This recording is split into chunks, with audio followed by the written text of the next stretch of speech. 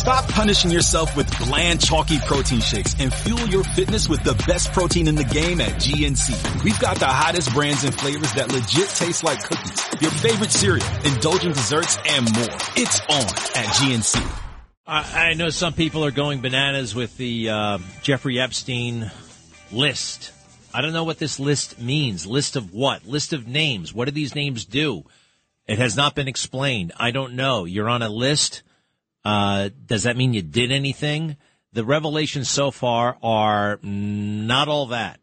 Not all that. I already knew that Bill Clinton flew on that jet. I already knew he went to that little island. I already knew let's see here. Well, this is not on the list, but I did know that George Stephanopoulos went to Jeffrey Epstein's house after he was convicted of sexual molestation and had dinner over there and partied his ass off, and later said when they confronted him, yeah, you know that guy's a child sex offender and actually molested children physically. It wasn't a cyber crime. He actually, grabbed them and did stuff to them.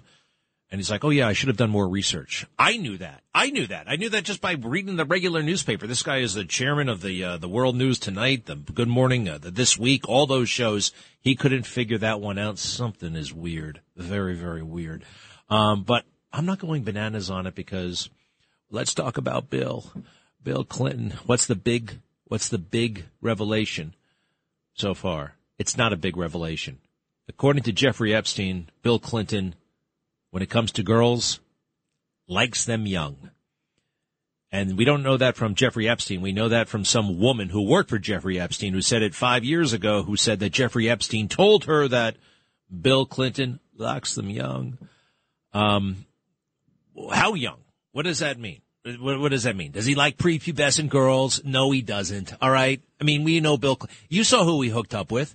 We saw, what's her name? Jennifer Flowers. We saw Monica Lewinsky. These were sexually mature women. Jennifer Flowers, very mature. Monica Lewinsky, a bit of a ditz, but sexually mature. I mean, definitely too young, inappropriate, 22, but that's a sexually mature woman. And a lot of folks, especially in the conservative world, are feasting on this. Wow, what a perv. He likes them very, very young. Well, he just said very young. And number one, easy does it. All right, easy does it. I'm sorry, but lots of guys like young girls. All right, and I'm not talking about obviously. Right, underage. No, that's horrible and sick, and right, that's criminal. But to be honest, and this is just stating the obvious, people like, I'm not, all right, let me make this PG-13. I remember where I was, what I was in a barbershop in Garden City. It was in 1989. And at the barbershop, this one barbershop, they had Playboy magazines all over the place. And I remember the date when I saw that I was older than a Playboy Playmate. All right? The Playboy Playmates are 18, 19, 20, 21. In that case, I was 20 and the Playmate was 19. I couldn't believe it because I was still a kid. I was still mixed up. I didn't know what was going on. I was just, wait a second. It was a real wow. And you might remember that. I've talked to other guys. They remember that moment. So let's not all be right. I mean, for whatever reason, young girls, whatever, right? I mean, right? We all know this. It's not a big deal.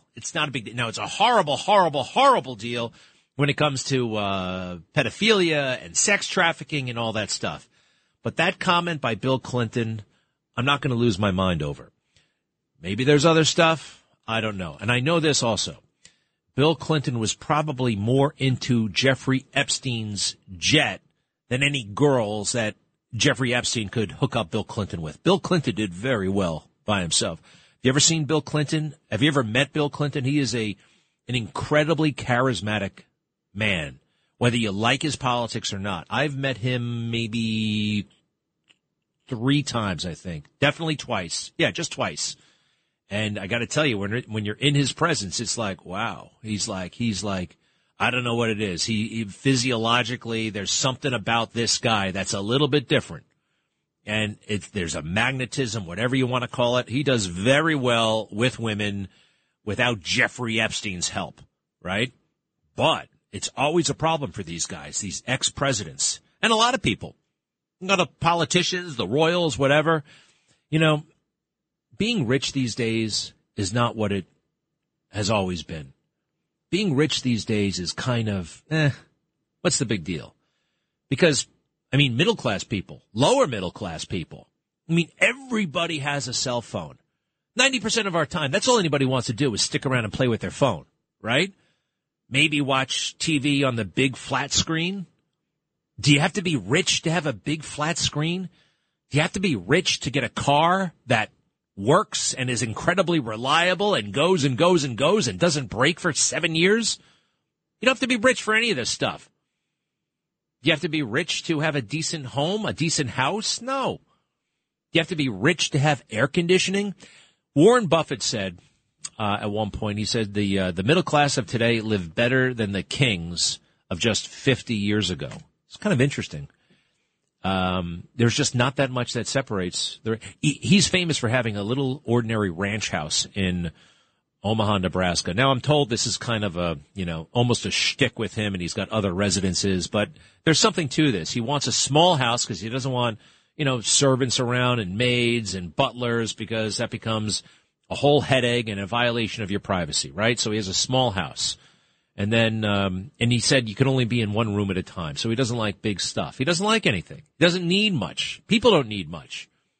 But the big thing that separates the rich from the poor these days, or the middle class or whatever, is travel.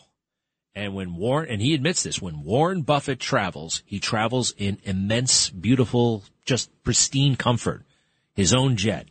And that is the ultimate status symbol in our world, in our society. It is to be able to fly private. I guess you could say one up from that is Air Force One. Having been on Air Force One, it is pretty nice. It is, but it's not as nice as you might think.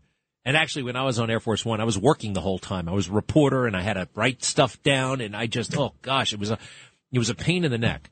But anyway, you want to hear Bill Clinton bitch and moan about flying commercial? Here he is. When he couldn't fly Air Force One, he really had to fly like JetBlue and Eastern Airlines, and he hated it. Go ahead. First time I ever got on an airplane after I left the Oval Office. Boy, what a bummer.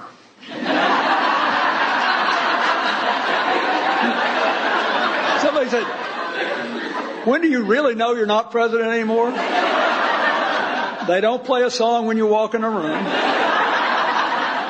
And you're back on commercial air travel. Isn't that something? So guess what? He didn't want to be on. He didn't do it. He didn't do it very much. The whole object was to be rich enough or friendly enough with rich people to get your own plane, to borrow a plane or be on your own plane, rent your own plane. That's what Obama wants. That's what they all want. A lot of politicians get a taste of it, too, when they're in politics. They fly these private jets. Big Tobacco gets it for them. Under the rules, they can actually fly privately. They got a document. Anyway, flying private is what it's all about. And for some people, like the influencers, they take pictures. Look at Instagram. So that was the big thing with, what's his name, Jeffrey Epstein. He had a private jet, and that was a big part of the draw. I'm not going to say any of these names. I don't even know any of these names. There was one name I heard on the list that I'll say this name, Forrest Sawyer. What was he doing on that list? I don't know. Forrest Sawyer used to be like my favorite anchor man over at ABC News when they were not fake news. He's on the list. What does that list mean? We're not sure. We're not sure. So just hold your horses about that thing. I will reiterate, though, that I do believe that Jeffrey Epstein is alive and well somewhere. I don't believe he's dead. So obviously I don't believe he killed himself. I think the whole thing was, and there are some very strange coincidences. I mean, just look at, all the cameras stopped working at the same time, right? With that kind of money, who could he have bribed? Everybody. And here's a little tidbit that I still find fascinating, and I find it fascinating that more people don't know it. Wait a second. By the way, Sarah Paulson is an actress, right? She's 40 years old, and she happens to be a lesbian, and her wife is 90. I'm just staring at her on New York One. She's in a new play called Appropriate. Hey, whatever floats your boat, but it is a little bit bizarre, right? Has anybody ever? And I think, oh, by the way, that's one of the reasons why maybe she gets some of these roles. Probably not. She was in O.J. Simpson. She played Marcia Clark, and she was very, very good. She's convincing, and she's very beautiful. But yeah, she likes older women apparently, or maybe it's true love. Who knows? What were we just talking about? We were going to say that other thing. Oh yes. Let's switch back to Bill Clinton. No, I was done with Bill Clinton. Bill Clinton. He wanted the money and he got it. I think Bill Clinton does fine with the ladies. That's not the issue. He doesn't like young girls. All right.